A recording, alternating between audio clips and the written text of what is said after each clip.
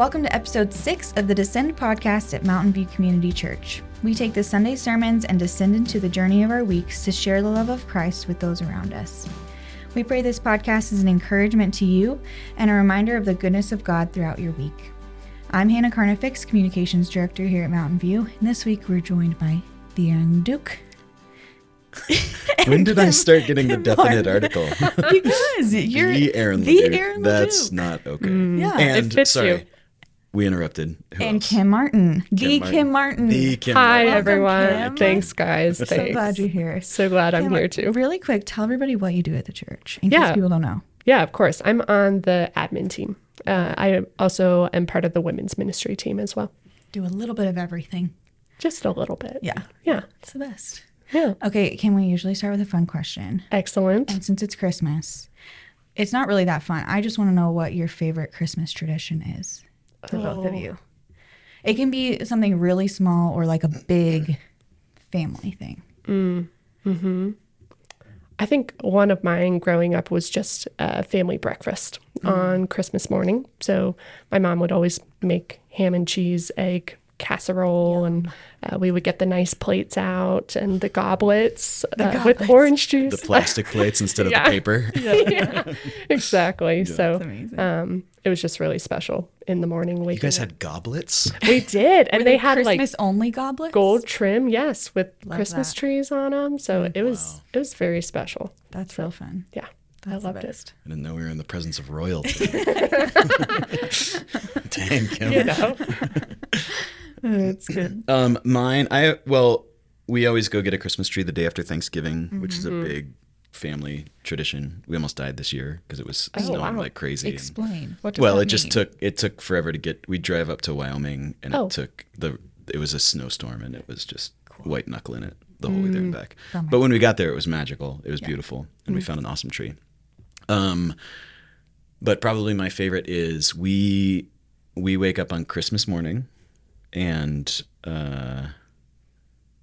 we read the narrative of the birth of Jesus, and we act it out as a family. Fun. And so the kids like throw blankets on to be shepherds or whatever, and we run around. We usually read the Jesus Storybook Bible, the Sally Lloyd Jones. Are they still, version the kids are still into it as they get older? They are, yeah. They are. Okay, I love think that. it's become something that they like. I think we'll find out this You'll year. have to I think ask. we might be Yeah. on the brink, but my intention is to do it until Yeah. they're old, until they're like Until they have their own their children. kids, Yeah, and then Nice. keep As you going. should. Yeah, because we do need more actors. I mean, we have a lot of kids, but we still need more people. Like, you could have a dozen shepherds. For sure. And then we eat breakfast. Oh, then we open stockings, and then we eat breakfast, and then we open gifts. That's yeah. fun. So Yeah. We don't have, I feel like all of our traditions are kind of around food. My family makes sausage balls every single Christmas morning. nice. okay. So random. I think we're at the point where people are like, I mean, we enjoy sausage balls, but we just have to do it because we've done it for the Tradition. last Is 30 this years. like meatballs? Kind of. It's like Bisquick and sausage and cheese, basically. And that's it. And then you bake them. Oh, It's really simple. never heard of that. But yeah, maybe it's a Texas thing. I don't know. Maybe. I don't It know. sounds very much like a Texas thing. know. Yeah. But Okay. Matt's mom has like a full appetizer spread every Christmas morning, and that's what we do with them. So it's fun. I love a good Christmas food tradition. Yeah. So Absolutely. best. So okay, Aaron, will you recap the sermon for us since you talked about love redeemed Yes. this week?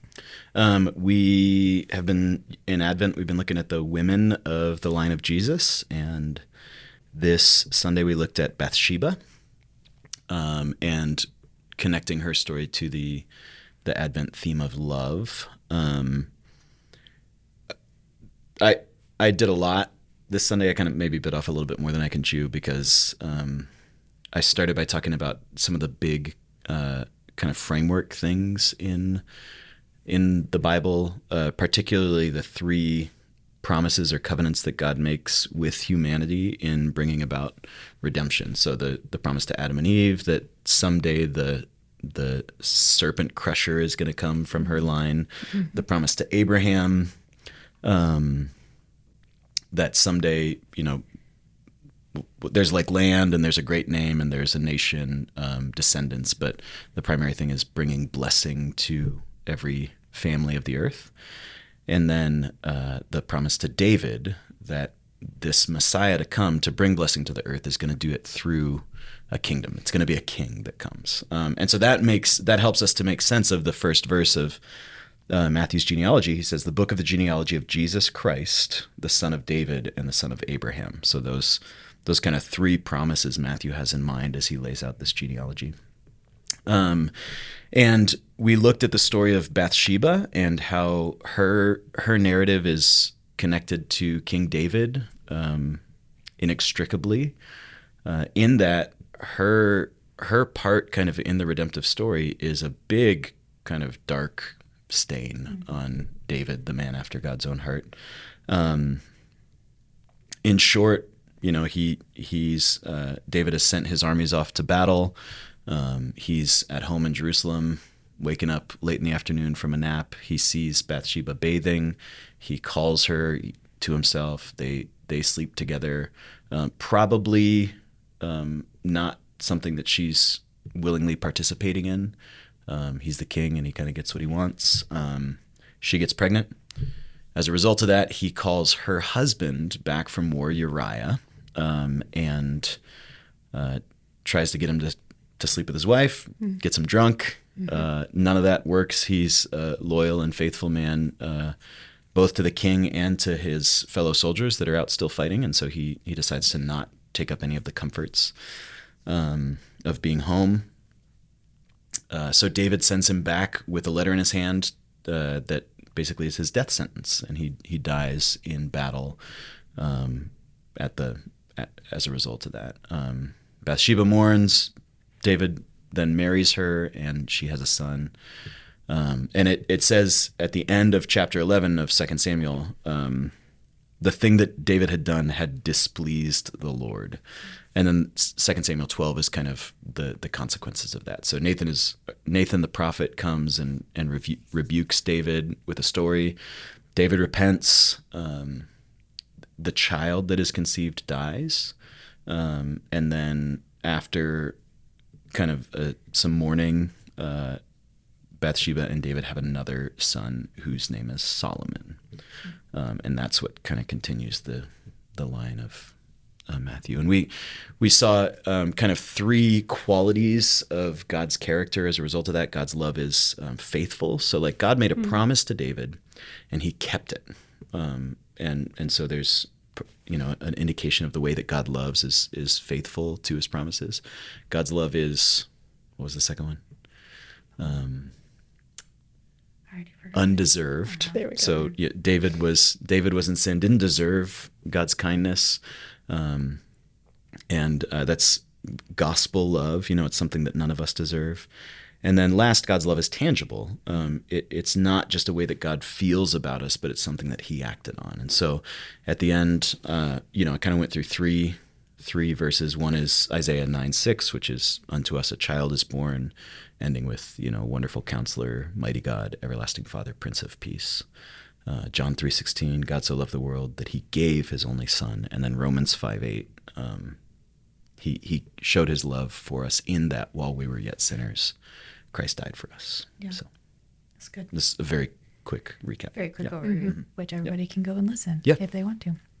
I feel like I have loved going through the genealogy because, like we talked about at the beginning, we skip over all of it. So the past 3 weeks, I feel like it's been so cool to just pause and learn more about a story, kind of go back and then come back to the genealogy and be like, the next person, here's their story and here's the impact it had on the genealogy. I don't know. Yeah. It's just been really encouraging for me. But one thing I thought about on Sunday, and not a maybe real answer to this because we don't fully know, but you mentioned that David was the only one that in the genealogy it mentions the wife of Uriah, so calls out his sin.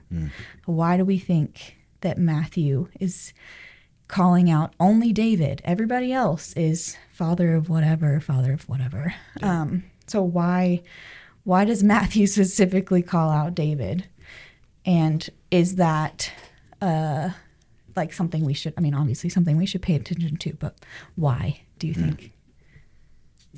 And again, there may be no real answers, but just to brainstorm all together, I don't know. It just was a fascinating point. I've never thought about that while reading through the genealogy. Yeah, I mean, David, when we talk about David, especially as a church, I do feel like there is this almost pedestal that can be put, like, that we put David on as, like, the person that we should almost emulate to some degree because he is a man after God's own heart. That's a big affirmation, compliment, if you will, to David. And to hear and to read Matthew almost kind of like what you're saying, calling him out for his sin. It's but it's like David isn't God. Yeah. Yeah.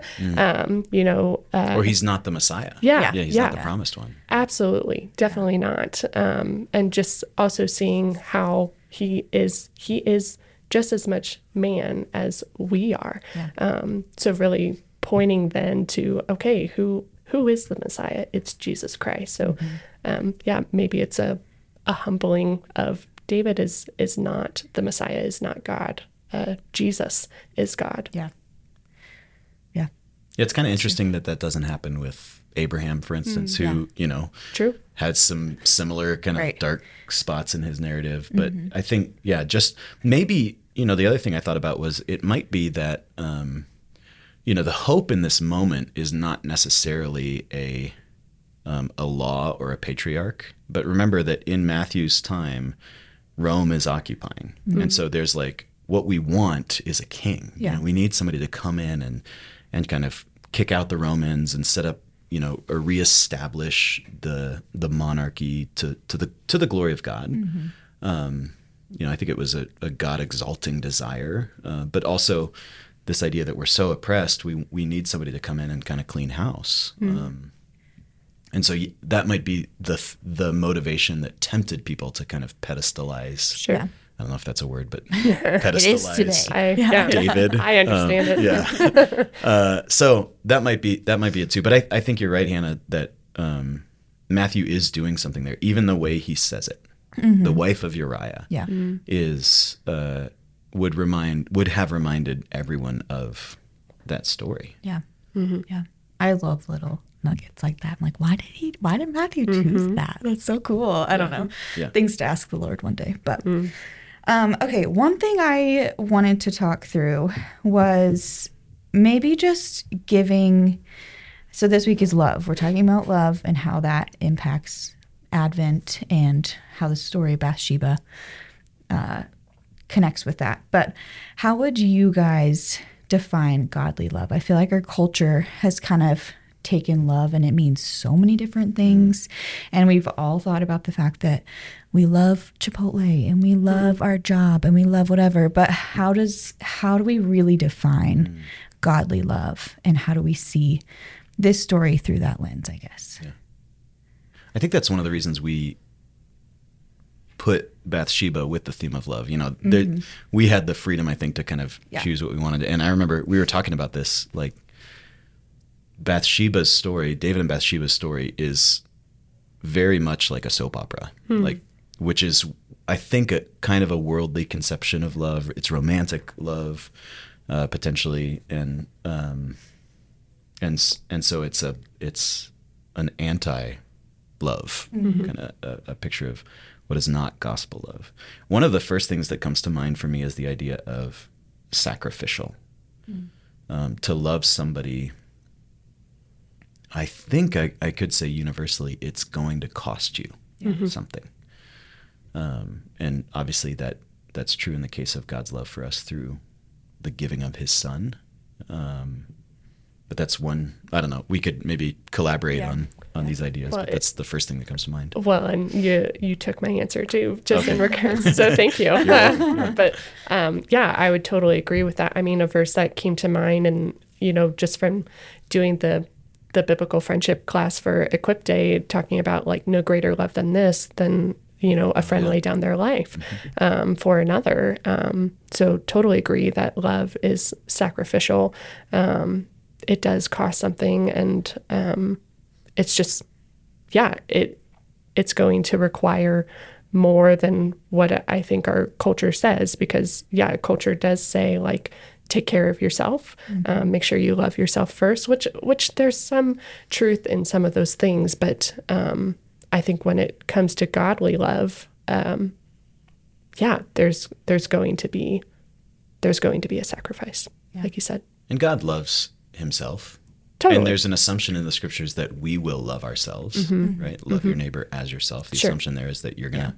We naturally do that. You naturally do that, right? And I don't think that's ever vilified unless it is at the expense of genuine love for God or love for neighbor. Yeah. Yeah.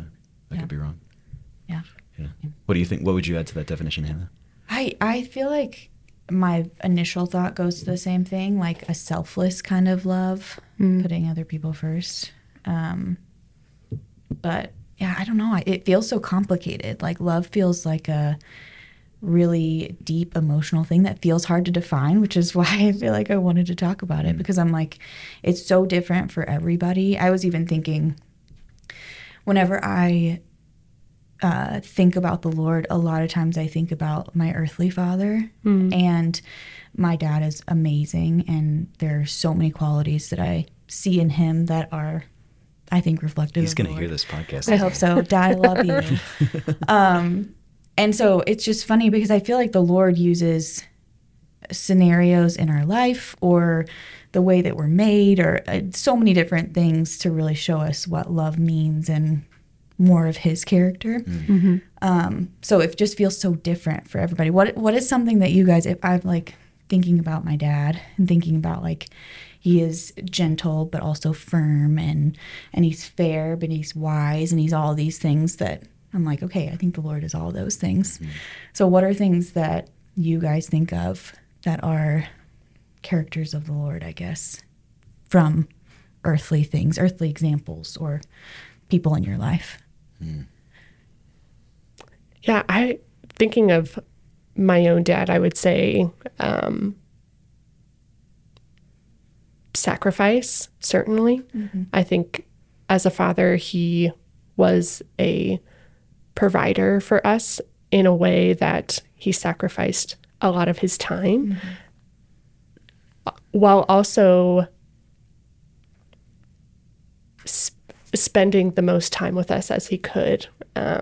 So he was always at all of our softball games or at our band competitions and things like that. And it feels funny to say that because that when you think of love, you're not necessarily thinking of, oh yeah, my dad came to all my softball games or band competitions, but there's something in that. There is a sacrifice, there is a commitment to his children. So I feel like he was an example of that for me. I mean, it's something that sticks out to me even as an adult today. I think another thing, it's interesting how earthly examples can also teach you what love is not.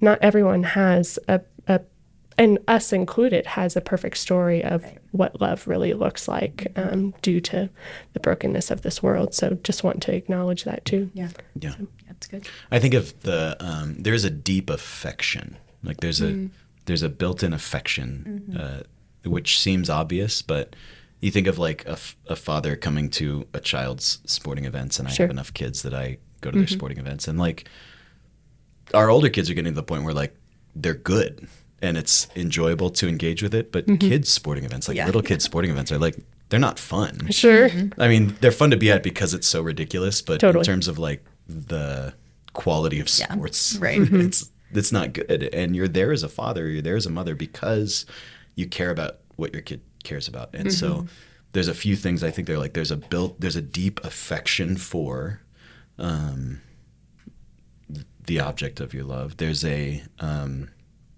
intentional entering into the cares of the person who you love. So God cares about, God is far higher than us than, a parent is from a child. And yet he cares about the things that we care about.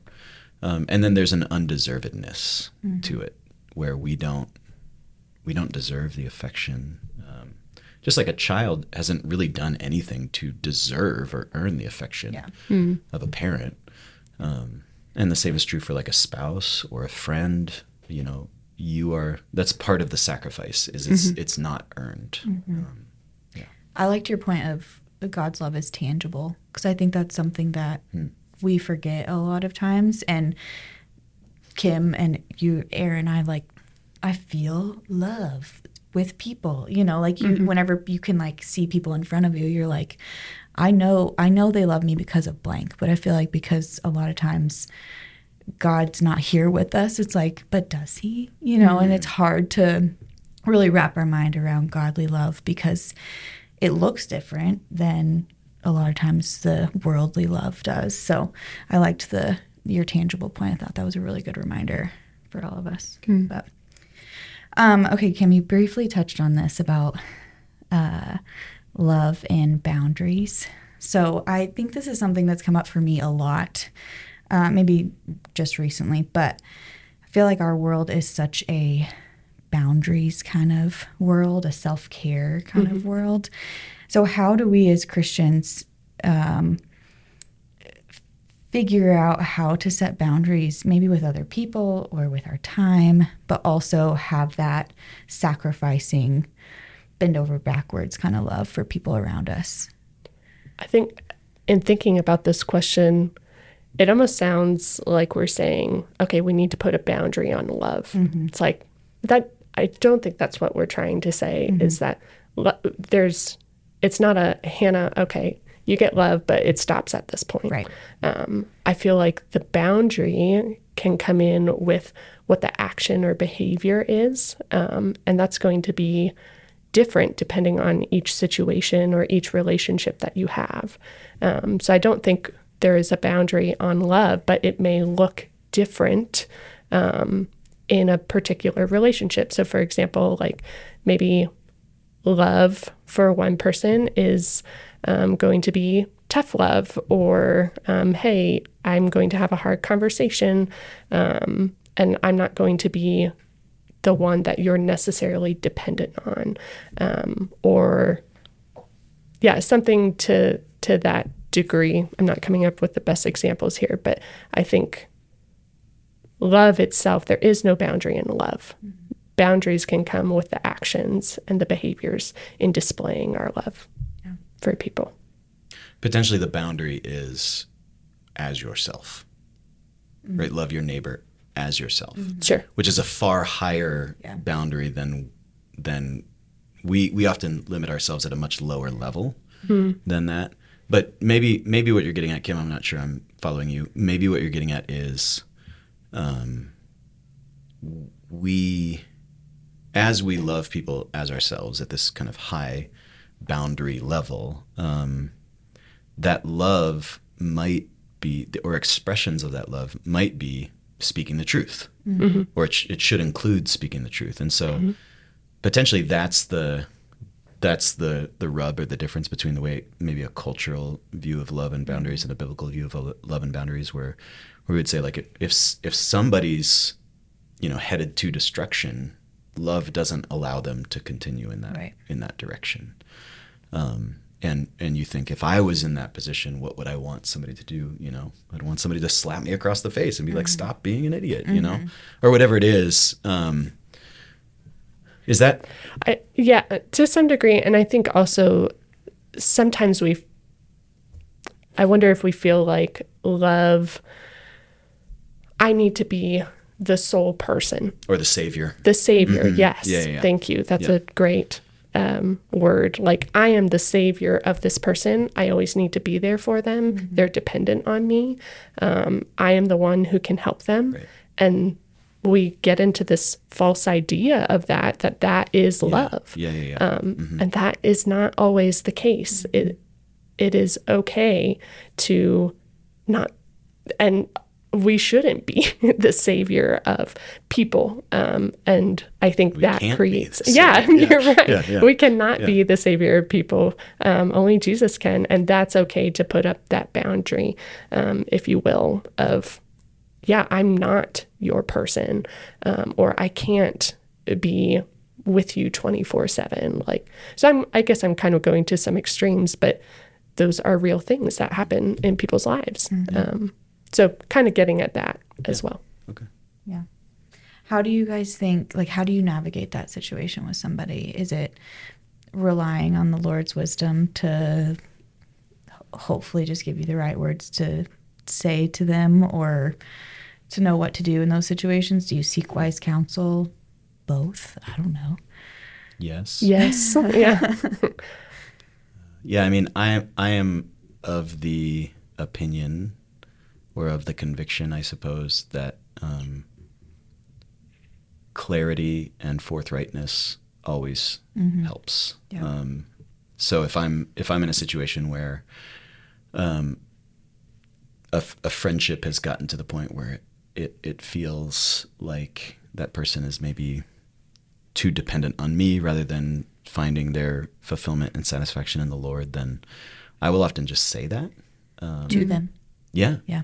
And that's not always been best, I suppose, and there's times when I can certainly be more blunt than is helpful or kind, but I tend to just say, like, this is not healthy. It's not good for you. It's not good for me. Yeah. Here's why, and here's what I think you need. And I think that that's at least a start to dealing with the situation. Is that what you're asking? Yeah. Okay. Yeah. I just, the whole boundaries thing feels confusing to me a lot of times, because I feel like I hear, you love your neighbor as yourself. And I'm like, okay, great. I'll give all my money away and spend all my time on things that are of the Lord. And then I'm like, well, I don't know if that's necessarily what the Lord isn't calling me to give away every single thing. He's calling me to love people. So what does that look like, and how do I do that well? You know what I mean? Why do you think the Lord is not calling you to give away every single thing? Well, maybe he is. But I'm also like, if I give away every single dollar I have, maybe there's something else that's coming down the road that I'm not going to be able to give to. But I don't know. And see, it's confusing, Aaron. I don't know. Yeah. But yeah. I'm not saying he is, but I also think that we, and I'm including myself in this, like, we tend to limit ourselves far before I think the Lord would probably call us to limit ourselves. And I think and maybe this is starting to key in on another quality of the love of God, is it is so generous and abundant, to the point of being ridiculous. Yeah. And I think that that's what discipleship is. And I know that what I don't want that to do is kind of ratchet up the pressure on people, but totally. at the same time, I think that that's a like God honoring biblical pressure, where we go, yeah, we are called to love people in an extravagant way. Yeah. People should look at our lives and the way that we love them and go, how do you do this, and why are you doing this? Yeah. In an aim for us to be able to point to the one who has loved us so abundantly. Yeah. So. And maybe that looks different in every season for every person, but I do feel like that should be a challenge to what else can you do? How else can you love people? How can you love people deeper and give more of yourself? But that feels like a tricky topic. Yeah. Okay. So.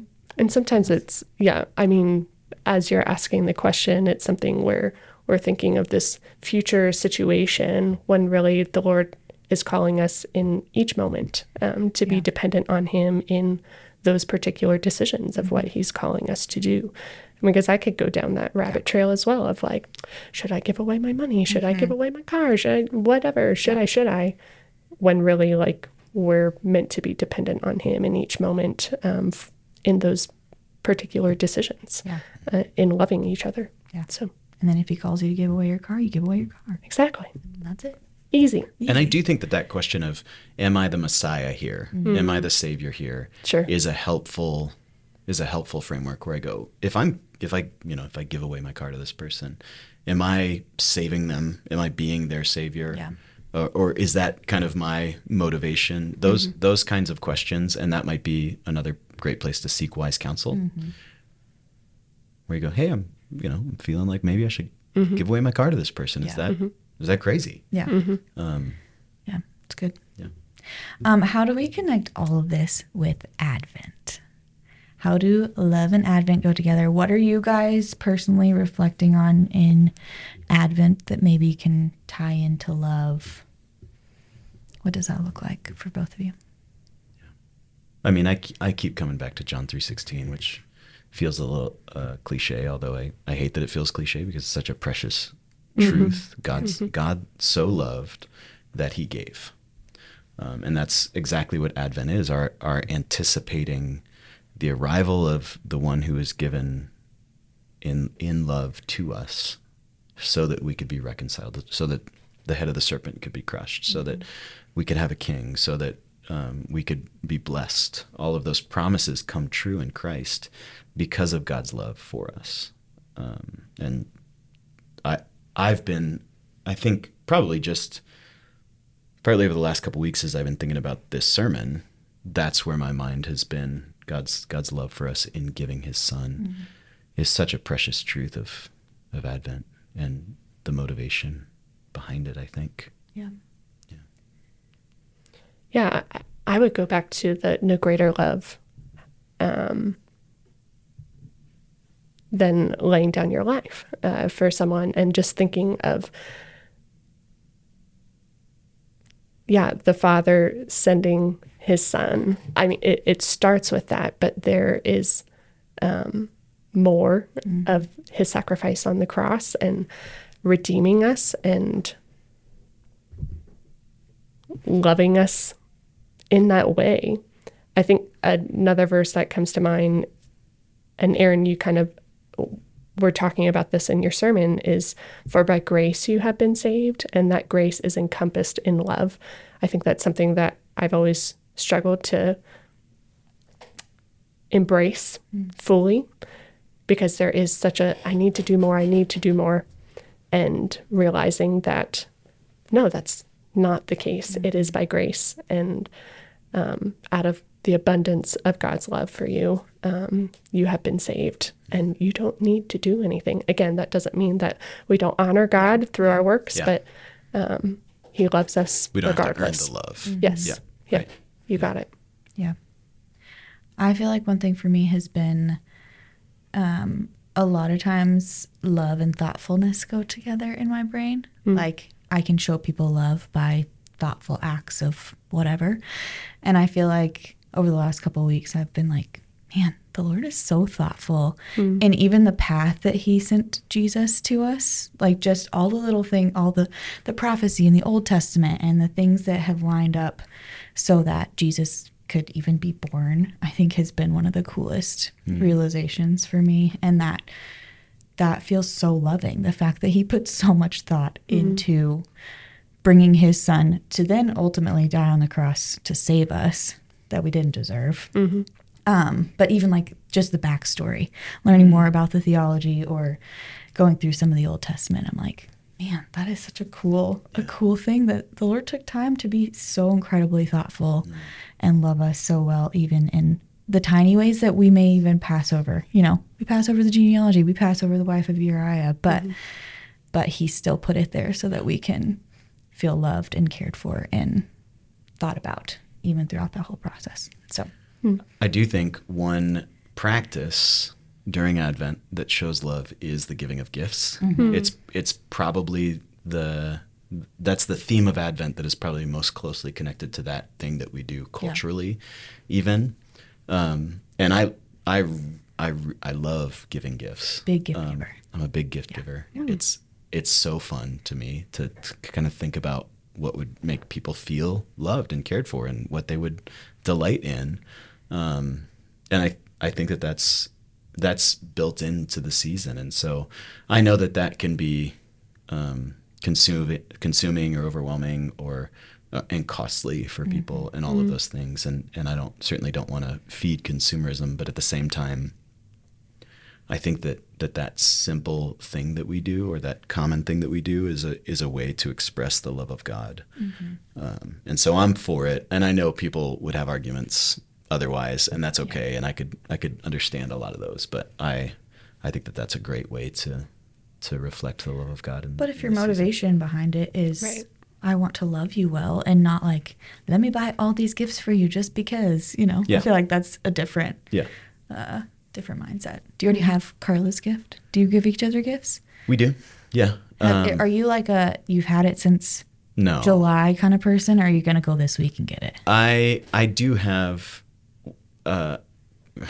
quite a few gifts for Carla. We are pretty stereotypical in our life and marriage in that she buys gifts for everybody and I buy gifts for her. I love that. And Love that so for her. she does a ton of work, and she's super thoughtful. And I'm helping her kind of think through stuff, but she puts in a lot of the effort. So yeah, I've got stuff for her. I haven't had it since July. I'm always kind of keeping a Since list August. and kind of always thinking. Not July, of just August. No. I've had them for a week or two. Okay. Yeah. And- Reasonable. Yeah. which is reasonable, yeah. But it's not the last minute. But I am kind of always kind of thinking of, one of the ways I think I show love to my wife is by thinking about what kind of gifts would she love, and what would make her feel loved, and I give it to her. So I'm going to tell you one, and then we'll find out if she listens to the podcast. I love it. Let's hear it. Carla. I got her a heated mattress pad. Ooh. For her bed. Not a blanket, like underneath. No, underneath. Underneath. And so you can start it Amazing. and heat it. We actually had one for a while. It broke about a year ago. And so this is Love that. so that'll be fun. That's Wow. a good Yeah. gift. And it also Benefit benefits both you. of Yeah. you. Listen, nobody tell her that. Okay. So you cannot tell her. All of We'll our be listeners, quiet. don't tell Carla. Yeah, where we'll she see. got it. Okay. See if she's surprised. What do you guys think? You think she listens? I don't know. We'll find out. I She's don't. very busy. Yeah, she is. Especially this week. Who has Yeah. time for We'll see. podcasts? Yeah, see. we'll see. Yeah. So, okay, thank you both. Anything else that you guys want to add that has been encouraging to both of you, or thoughts that you've had that you want to share? No. Okay, It's been great. great. Thanks, Thank you Hannah. both. Thanks. Appreciate Anna. you. Thanks, Kim. It's fun to have you. Yeah, you too. Thanks, everyone, for joining us on the Descend podcast. We've really enjoyed the end of this year with you all, and we look forward to continuing with you next year after the new year. Hannah is going to be gone because she's going to be having a baby. So we'll see you whenever I decide to start recording. We'll miss you, Hannah. Thanks, everybody. Bye.